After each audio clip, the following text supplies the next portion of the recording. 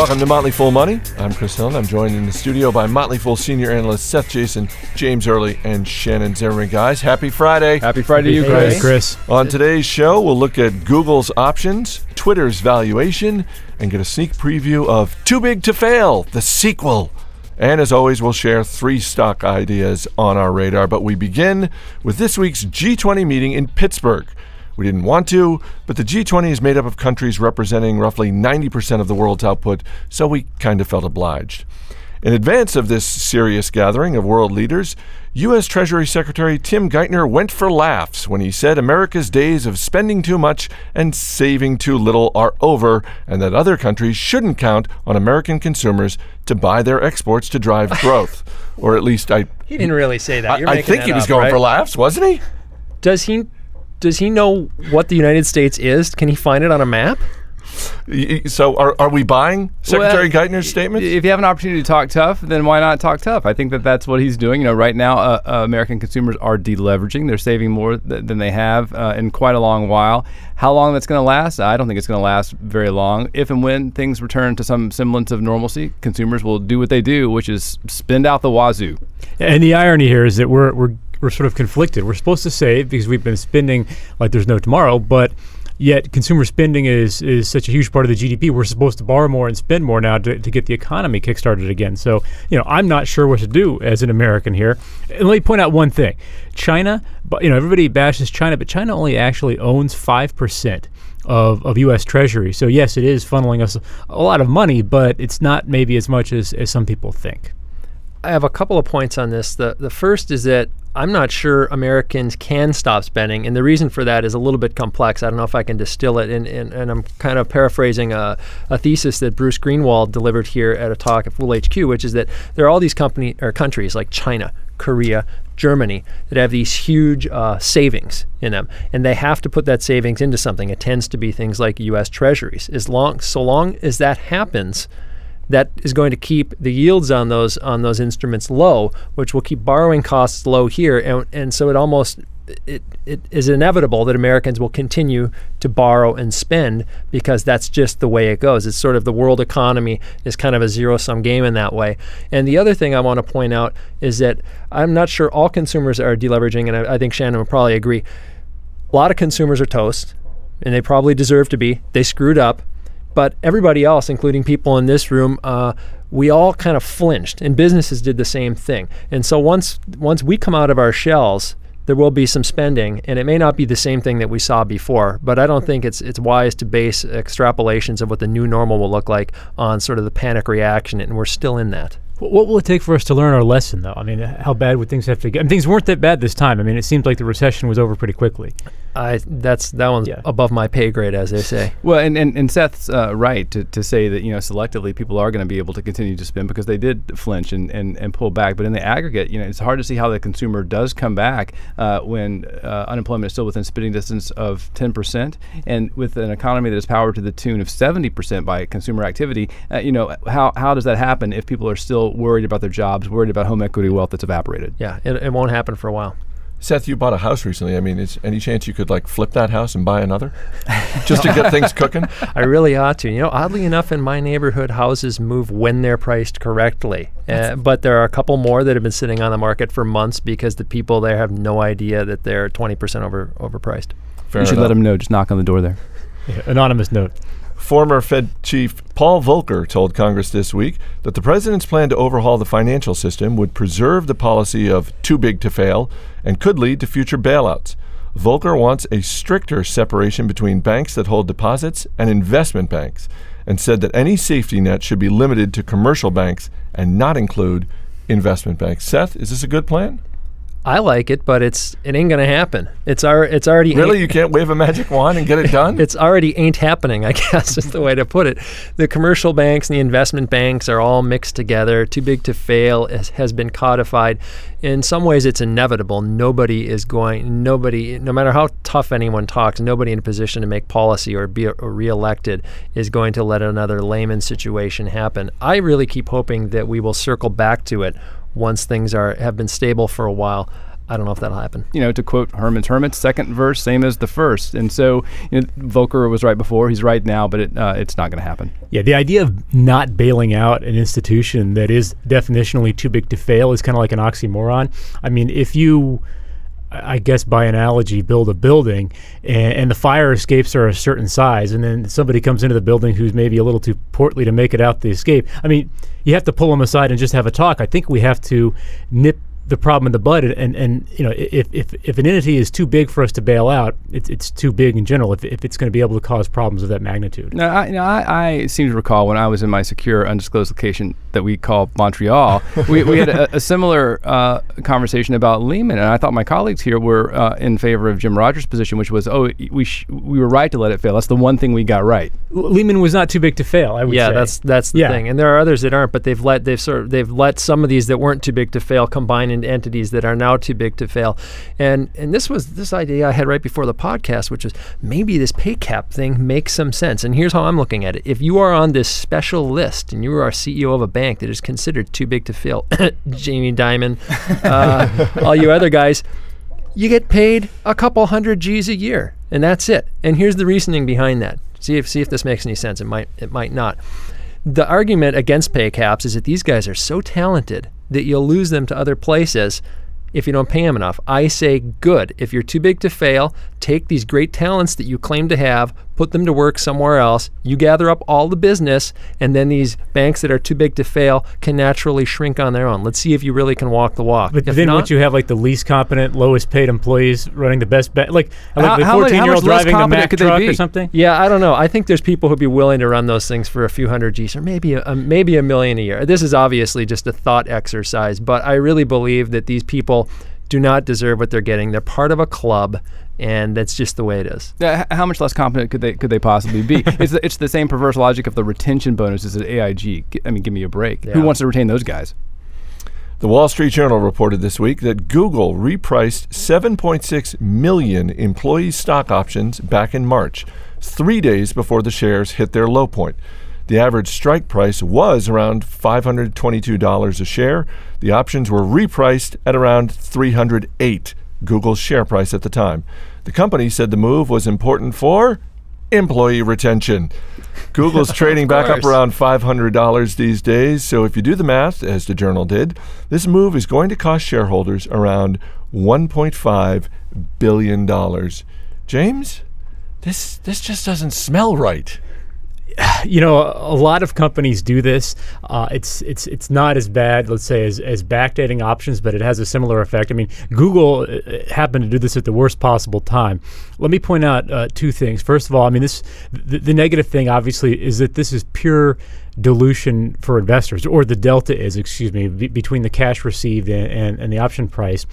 You know, what's commonly called dilution but is not is when companies just issue shares, and this is kind of a tangent, but it's an important tangent I think this brings up, because they get to use that money. They get the cash. If I issue shares for $100 a share for how many shares, I mean, I get that money. But if I give it away in options, and if I'm getting $20 per share that's really worth $100 the stock price, then I've got $80 of dilution. So what Google just did is fairly dramatically increase the amount of dilution to its existing owners. And is it worth it? I mean, probably not. Yeah, absolutely odious practice to reprice options, and it sort of underscores the way in which Google really is a story stock. And so, there's people want to be invested in Google in the same way that people want to be invested in Apple, but there's not, at least relative to Apple, any there. Google is an ad sales company, and it gets 95-96% of its revenue from ad sales, which is a cyclical market. So they have to be constantly innovating to attract the eyeballs. And by innovate, you mean buying other innovative companies? Well, they have some interesting products. I use them a million times a day, as I bet you do as well. But the story just got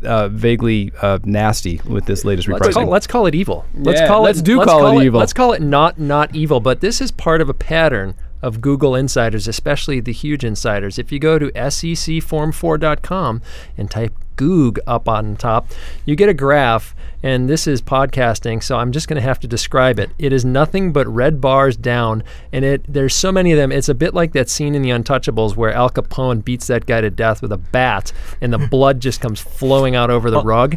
It's $11 billion worth of share dumping by high-level insiders since October of 2004. Eric Schmidt is responsible for something like $1.5 billion worth of dumping on his own.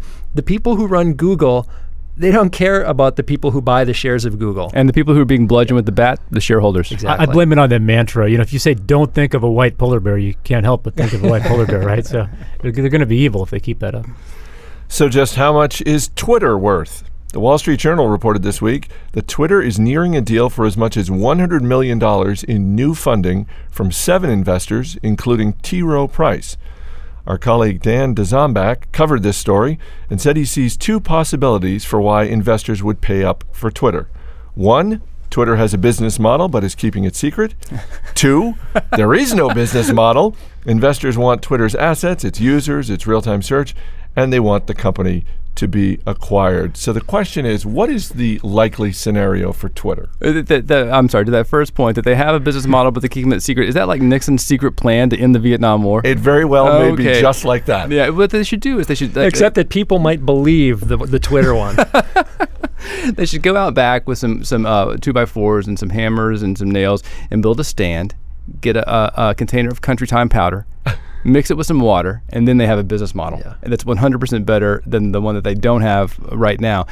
More seriously, there's a way in which they could have a business model, but they would have to fundamentally change what it is that they do. Seth and I were talking about this before the podcast. They could hire a bunch of folks to come in and help businesses aggregate the information that is provided for them, and then have sophisticated analytics that are better than what people can have in an off-the-shelf kind of way right now, and then serve that up to businesses. As a retail model, I just don't see how they are profitable ever. And the irony is that journal article, or at least if it's the same one I read, said that this $100 million is to give them time to figure out what their business model is. I think there's a third possibility here, and it could be that even investors with a lot of money can act like morons with that money.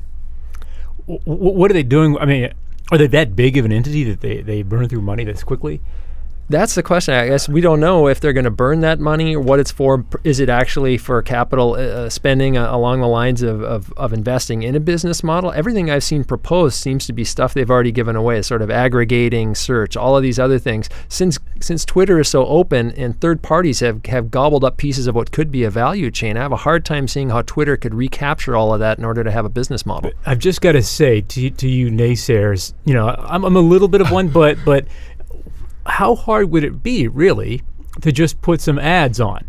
Either at the top or at the bottom. If you send somebody a Hotmail, Yahoo Mail, there's a little blurb at the bottom. I mean, granted, they have sidebar ads too, but maybe if a short twit gets away with no ads, but if you go beyond 50 characters, then you have an obligatory ad. And to James's point, we are talking about a service with close to 55 million people on it. And a massive you're spectrum. talking about people who've registered to use it like me. I'm one of those people who registered and just to see what it was about way before it was cool, by the way, and I figured out it wasn't cool and quit. But it is quite a spectrum. Wait, isn't it possible that you're just a cranky old man? Possible. What do you mean possible? Not following the right Twitter feeds. Honestly, what do you twit to people? I started doing stuff like, heading for the can. I'll send you an update in a minute, On the can. Everything came out just fine. But there's, to Twitter's appeal, I mean, if you have an audience that includes teenage girls and then senior citizen senators who have latched onto your product, that says something. I'm just not sure what it says. Staffers of senior citizens, though, or senior citizen senators in a lot of cases. Some of those guys claim those that they would do be their like- own that's what they Twitter. claim. Whatever it's a gaffe, it was a staffer who did the twit.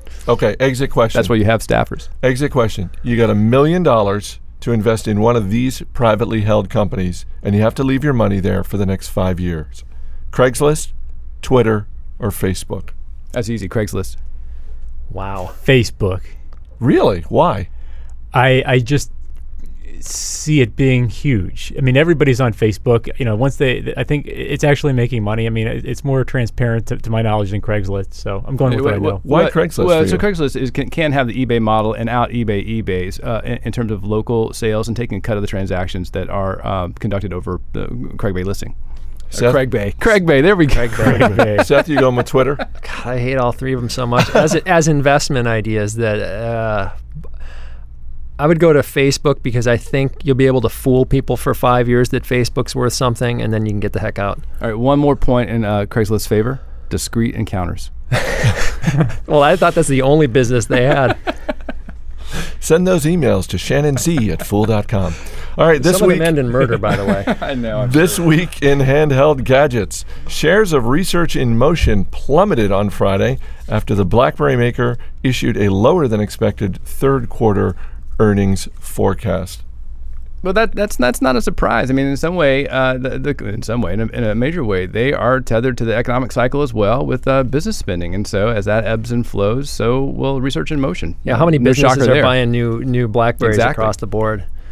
The Zune HD media player is getting rave reviews from PC Magazine.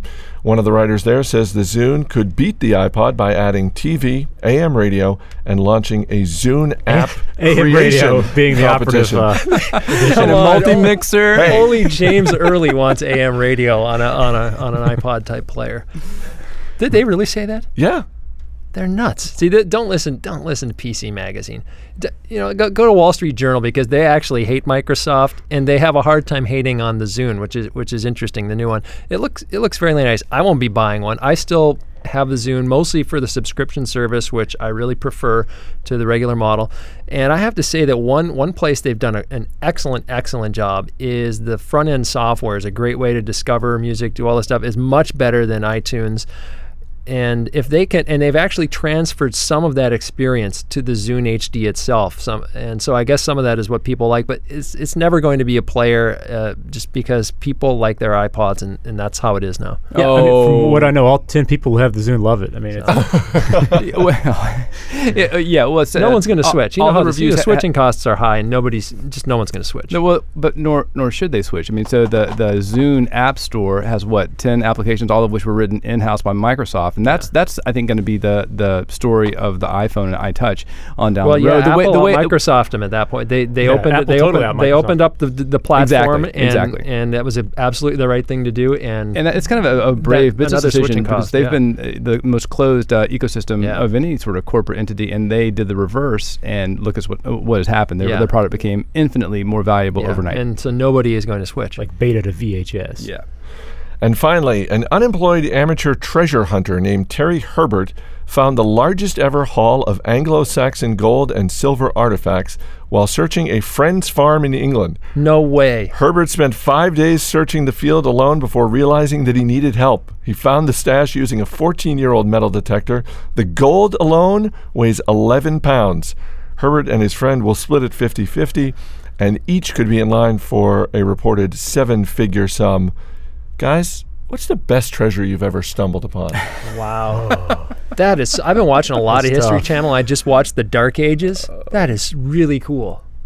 I hope they don't sell it for it to be melted down. This better go to, real collectors or something. I found a 20 outside a bar once and went back inside and bought a pitcher of beer. That was pretty good. Man, that is inspirational. That's what that is. I once bootied a GPS unit I found in a mud puddle, and I figured out how to find where the guy lives. So I feel so guilty. I want to go find him and give it back. It's like a 4-hour drive from here, but one day I will. Do you feel guilty?